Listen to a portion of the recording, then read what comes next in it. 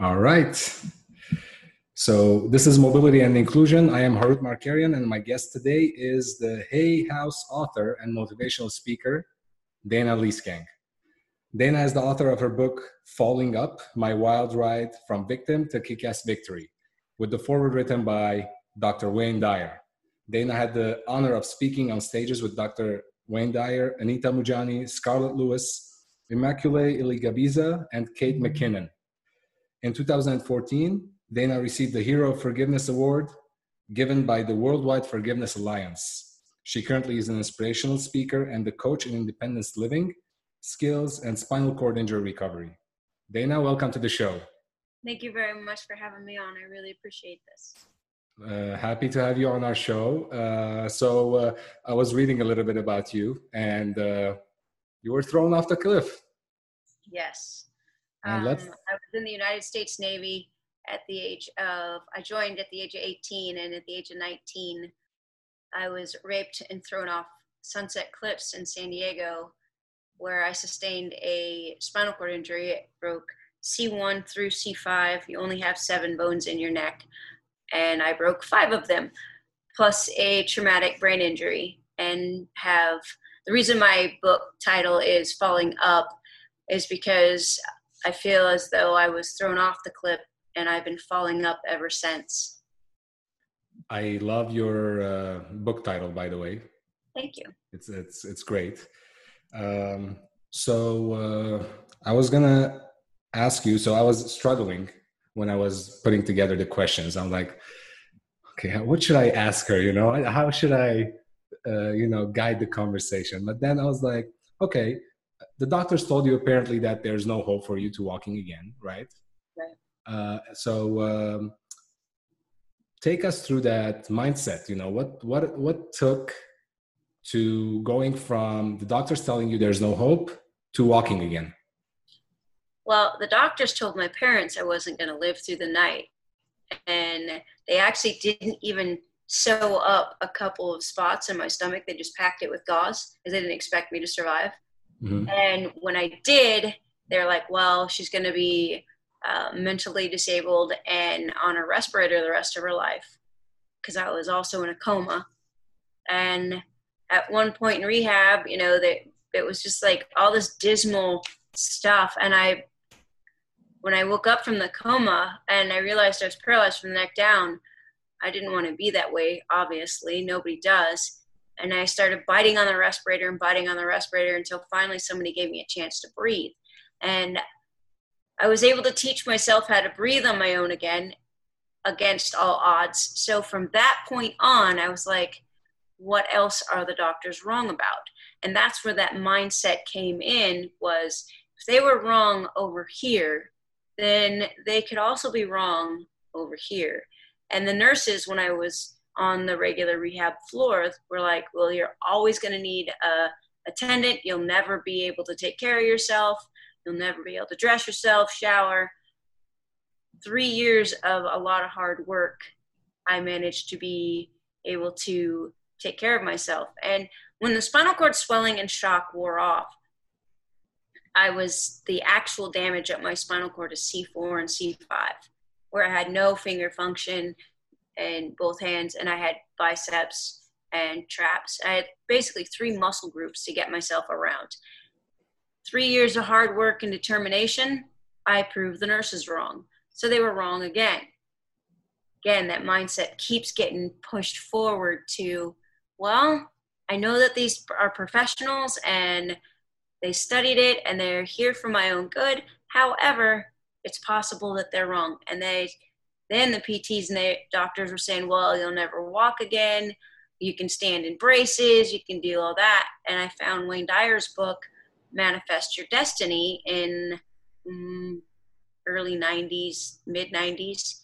Read that and went, this guy says I can manifest my own destiny. From there, I started doing his meditations. I started getting into nutrition, holistic medicine, therapies, and trying it all. And I was able to, come 10 years post-injury, I was able to take my first steps without braces. I'm like, they were wrong once again. So I just kept driving forward with this mindset. I'm like, yes, they're professionals and they have to cover themselves by saying, you can't do this because if we say you can and you don't, then we're liable. So it's not that they're trying to be evil or they're trying to hold you down. They just legally are bound to their oath and playing it safe. I see. Well, that's part of the problem. Is even nowadays, the legality of things, how it can really, hinder the progress of someone or something. Yes, because if a doctor tells a lot of people that you will never walk again, they'll believe it and they won't even try. Exactly. So I'm writing my book right now. It's a book regarding people with mobility challenges, or any challenges for that matter, and how robotics can play a good role in their lives. And the first chapter of my book is mindset to overcome challenges. So I relate to what you're saying quite well, and I actually teach that in my house as well.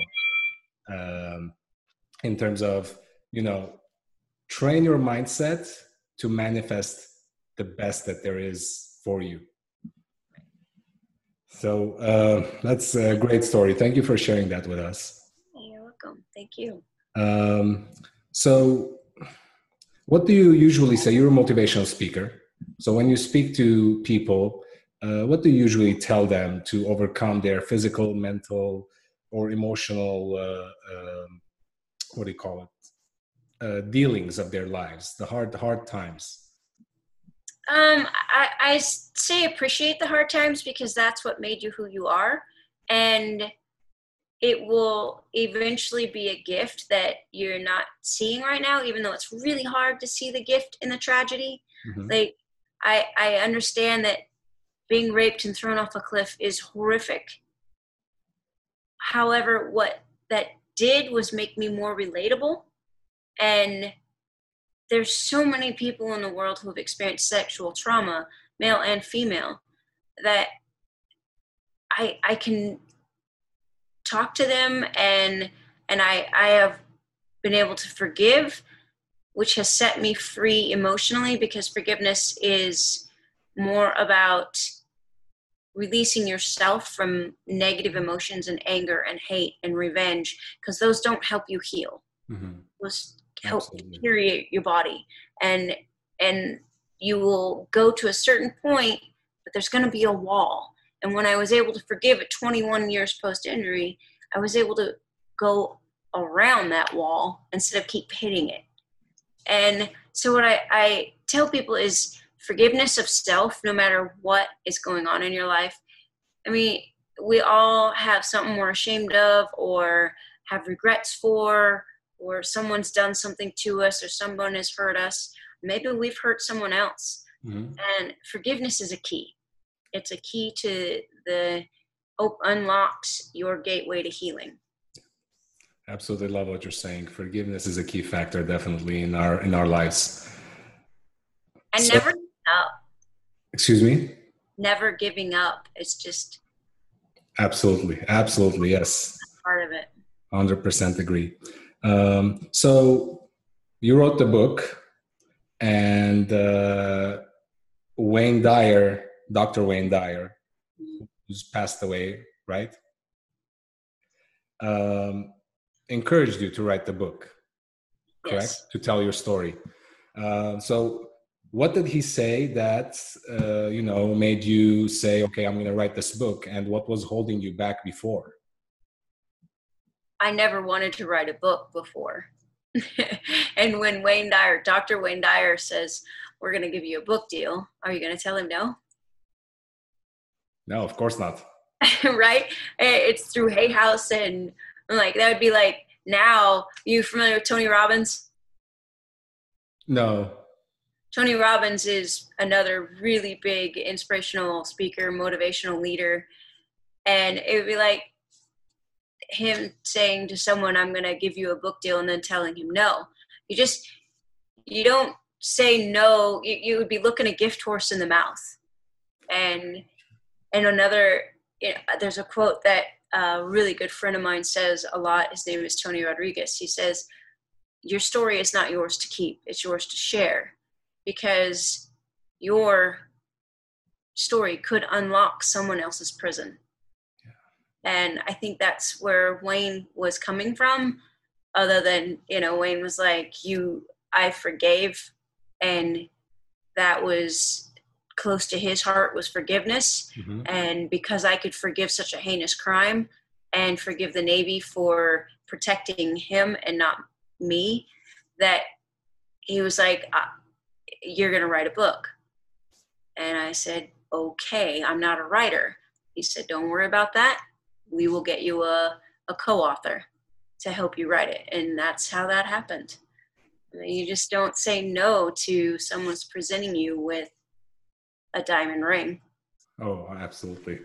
Absolutely. And I'm glad you did it. I'm actually going to buy the book and read it. And now that I get to know you. And thank you for our friend Eileen, who introduced me to you. Oh, she's amazing. I love her. She is.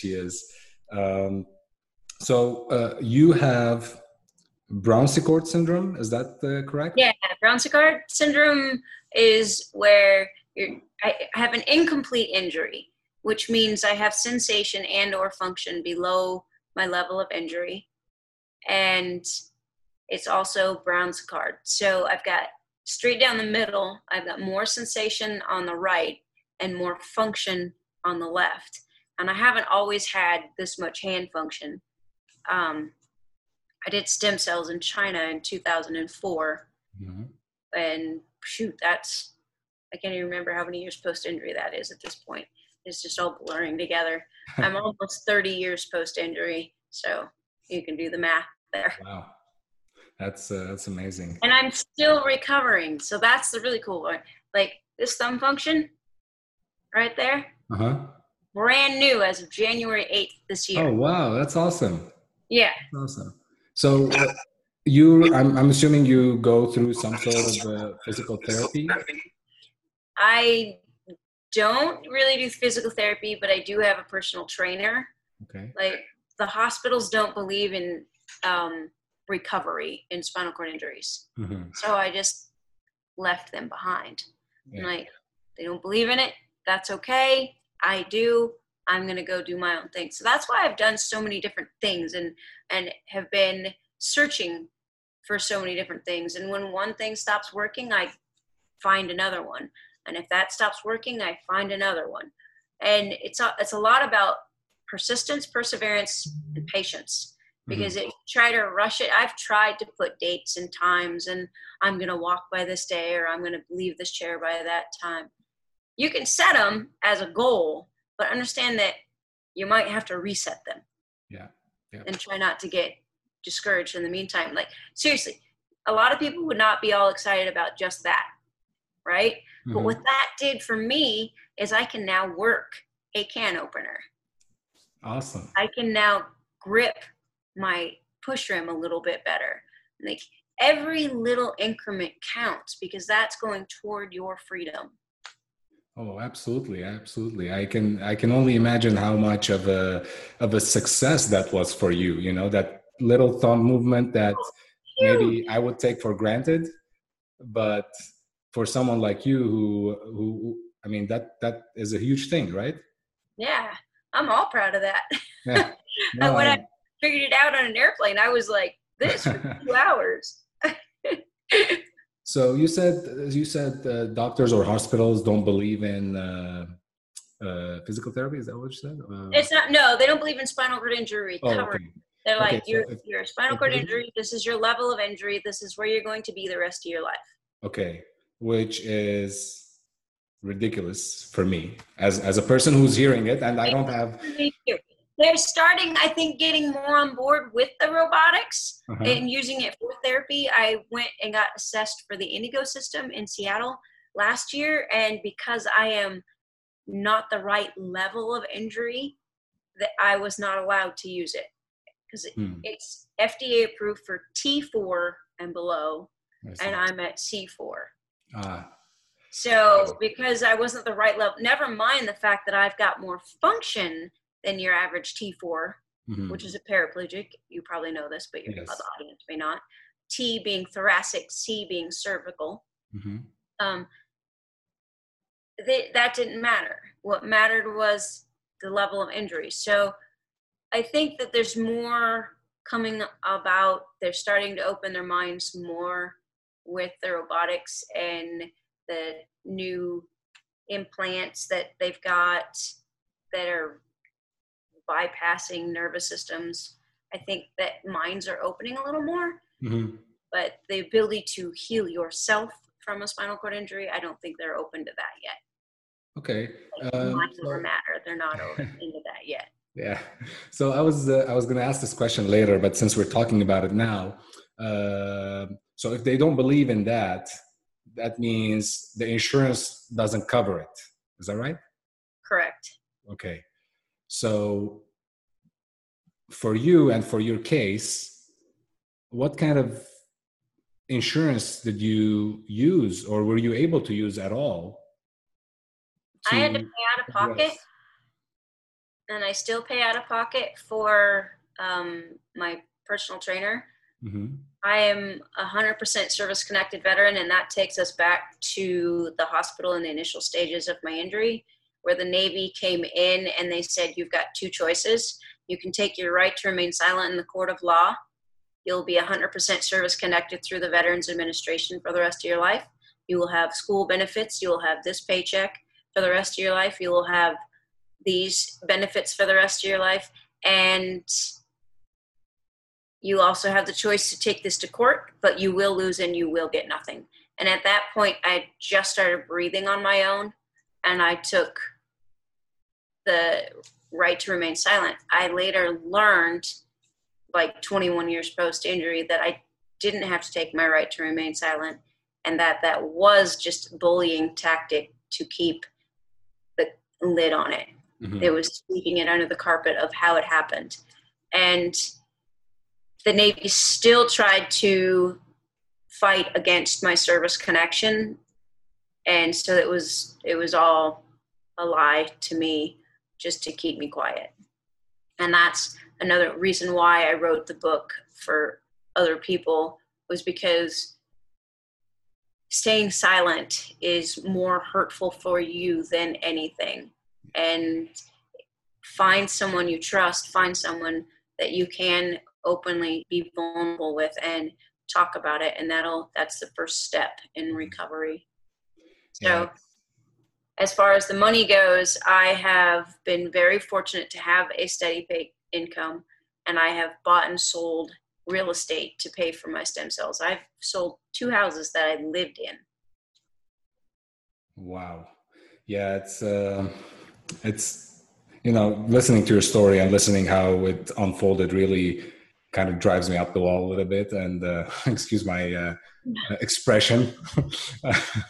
I'm not someone who's politically correct, so that got me into trouble a few times.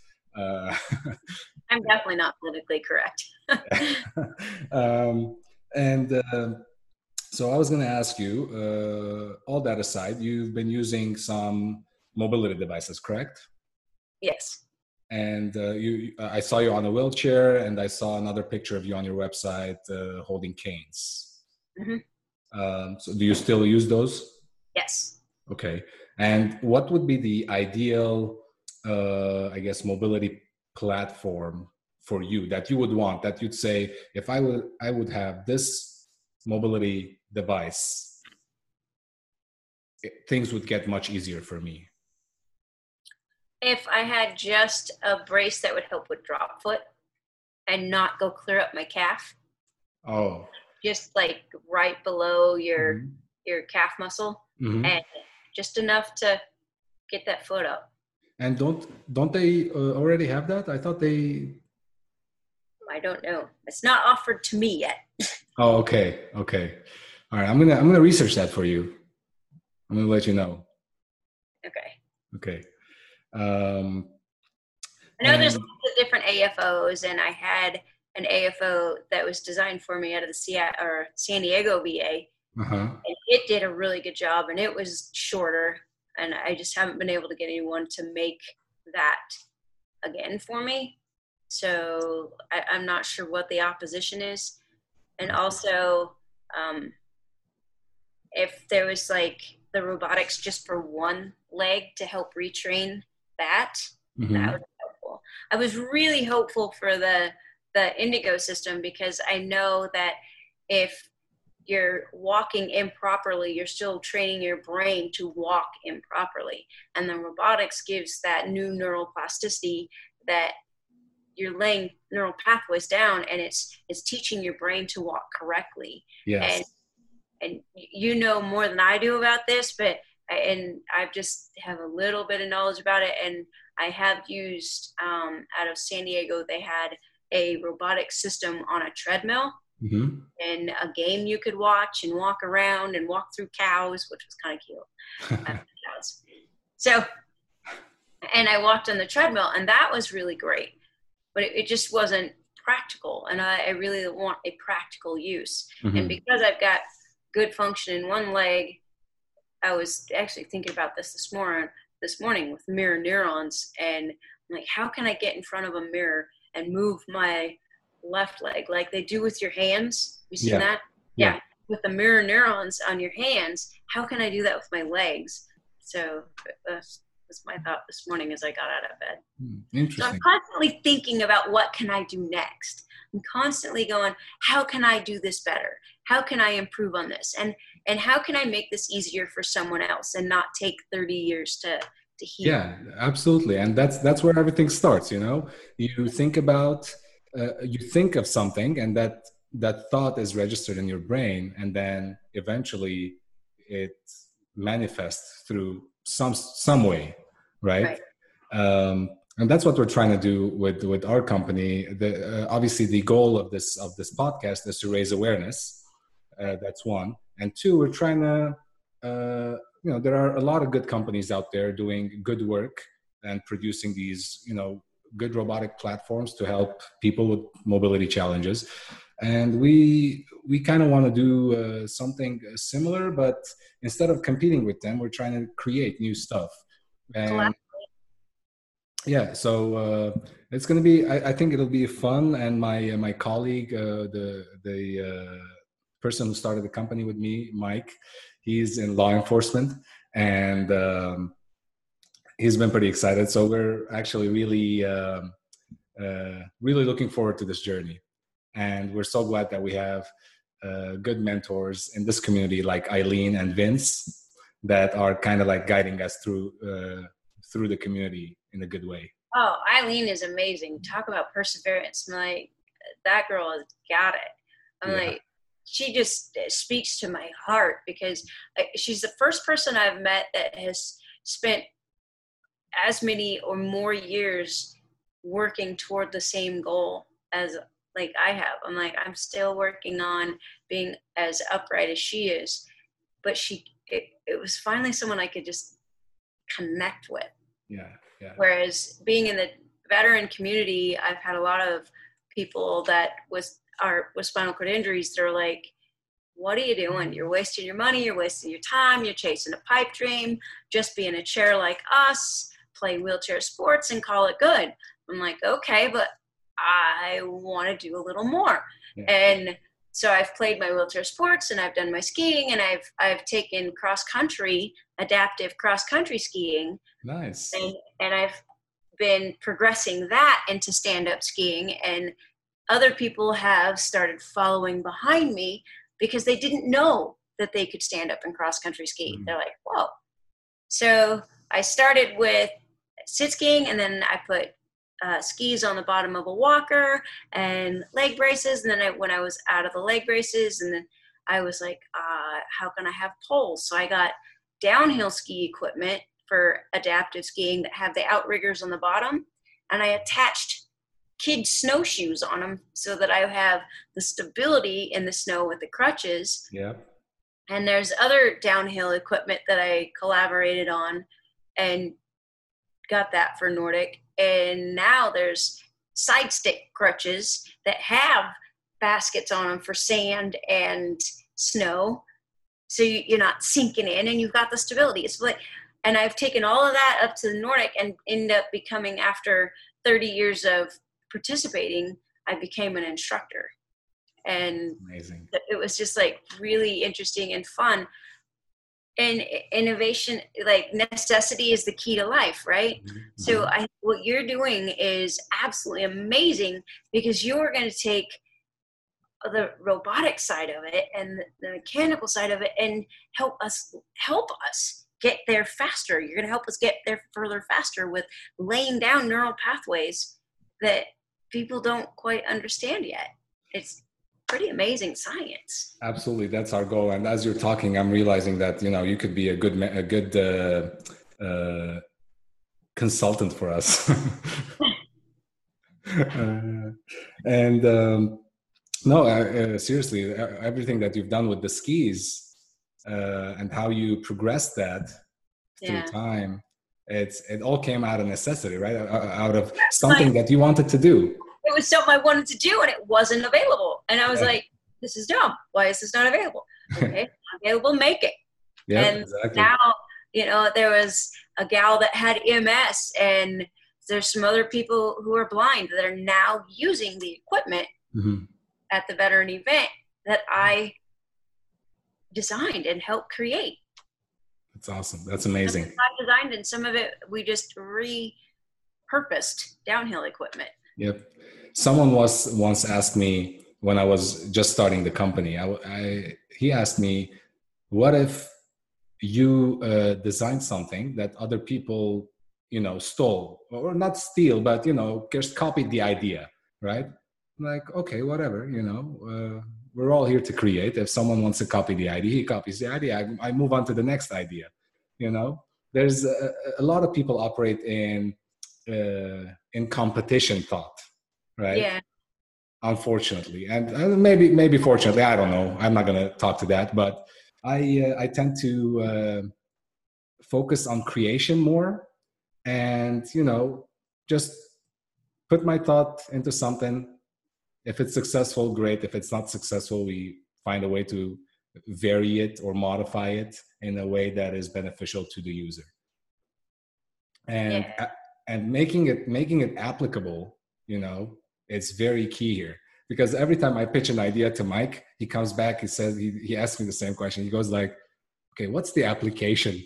And my idea dies there, Oh, no. I can't really think of the application, but it's good to have him around, he keeps me, because as a robotics engineer, I want to do all this cool stuff, which I see more and more happening with these other companies. They come up with this kick-ass product, very cool.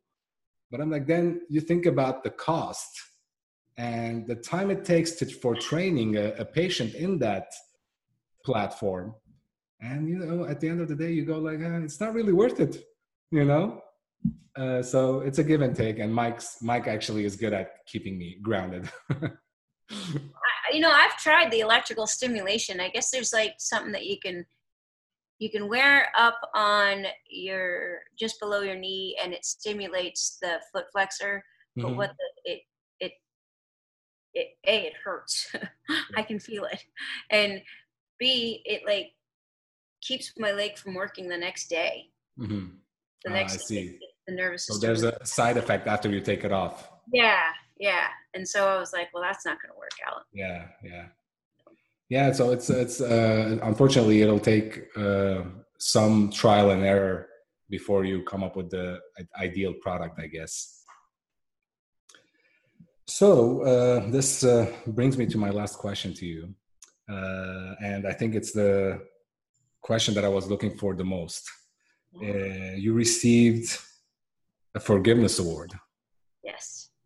That's it's the first time I was hearing about that. There's a forgiveness award, and it's the first time I heard about it too. But because the topic of forgiveness means a lot to me, I kind of want to ask you. So you kind of told us. Maybe you didn't tell us, but I'm assuming why you took the forgiveness award, why they gave it to you. But talk to us how you went from this horrid experience from this guy or whoever it was that did that to you to coming to a state where you completely forgiven him? It took, it was a process. I met Wayne Dyer on a cruise just to tell him thank you. And I manifested myself at a dinner with him, and he started telling us a story about John of God in Brazil and how John of God did this amazing healing with him. And he suggested that I go. And I was like, okay, he hasn't steered me wrong yet. So I went, and no one touched me. It was it's a lot of woo-woo stuff that I don't understand. I just know that while I was there, I asked to see with my eyes closed. And the gift was just to open my heart and forgive myself and forgive my attacker. And there was this huge release and peace that came over me when I did that. And yeah, I still get angry and I still get worked up and I have to go back and forgive again. But forgiveness is a process. It's not just like you forgive once, okay, you're done. It's not like that. Yeah. It's a process. And because it was such a heinous crime that I had forgiven, and I genuinely found the love in my heart. I don't know what that 18-year-old boy's life was like. All I know is that a child of the age of 18 who will commit that heinous of a crime to rape someone, choke them, and throw them off a cliff, something happened in his life early on, unless he was just a complete sociopath to begin with. Mm-hmm. And this I don't know. I don't know his psychological background, know anything else. I do know that he was just a young boy. I know that you go into the military and you're supposed to be all adult at 18. But the reality is we are still children. Our brains are still developing and we have a ways to go. So I tried to look at it from a standpoint of what happened to him to make him do such a horrible thing. And how can I propel myself forward in life? And it's like having the umbilical cord attached to you and him or whoever's hurt you, and your energy is draining into them. Like the mom's energy is going into the child through the umbilical cord. They're getting their nourishment through the umbilical cord. Mm-hmm. And when that umbilical cord's cut, the baby has to go, oh, I have to do this on my own, and I'm taking my personal power. And so you take your personal power back with forgiveness. And the Forgiveness Alliance brought someone from the military who had dealt with a lot of women who have been raped in the military, just to make sure that I was the real deal. And upon meeting me, she was like, oh my God, I doubted you, and I do not doubt you now. So that's great. Yeah. That's great. I can't even imagine what it's been like for you to go through that experience. But I'm glad you're here today. I'm glad we're having this this conversation together. You have really opened my eyes. I hope you did for everyone else who is listening or going to listen. And I wish you well going forward. Thank you. Thank you very much for your time. And I wanted to also thank everyone who tuned in today or are going to listen to this episode. They can go to markarianrobotics.com and they can go to the Mobility and Inclusion tab, and they'll find all our podcasts there, all our episodes there. We'll see you next time. And until then, know that there is a power within each one of us that is bigger than any hurt we feel. Yes. Thank you so much, Dana. Thank you. Okay. Goodbye. Bye. Bye. This podcast is a part of the C-Suite Radio Network. For more top business podcasts, visit c-suiteradio.com.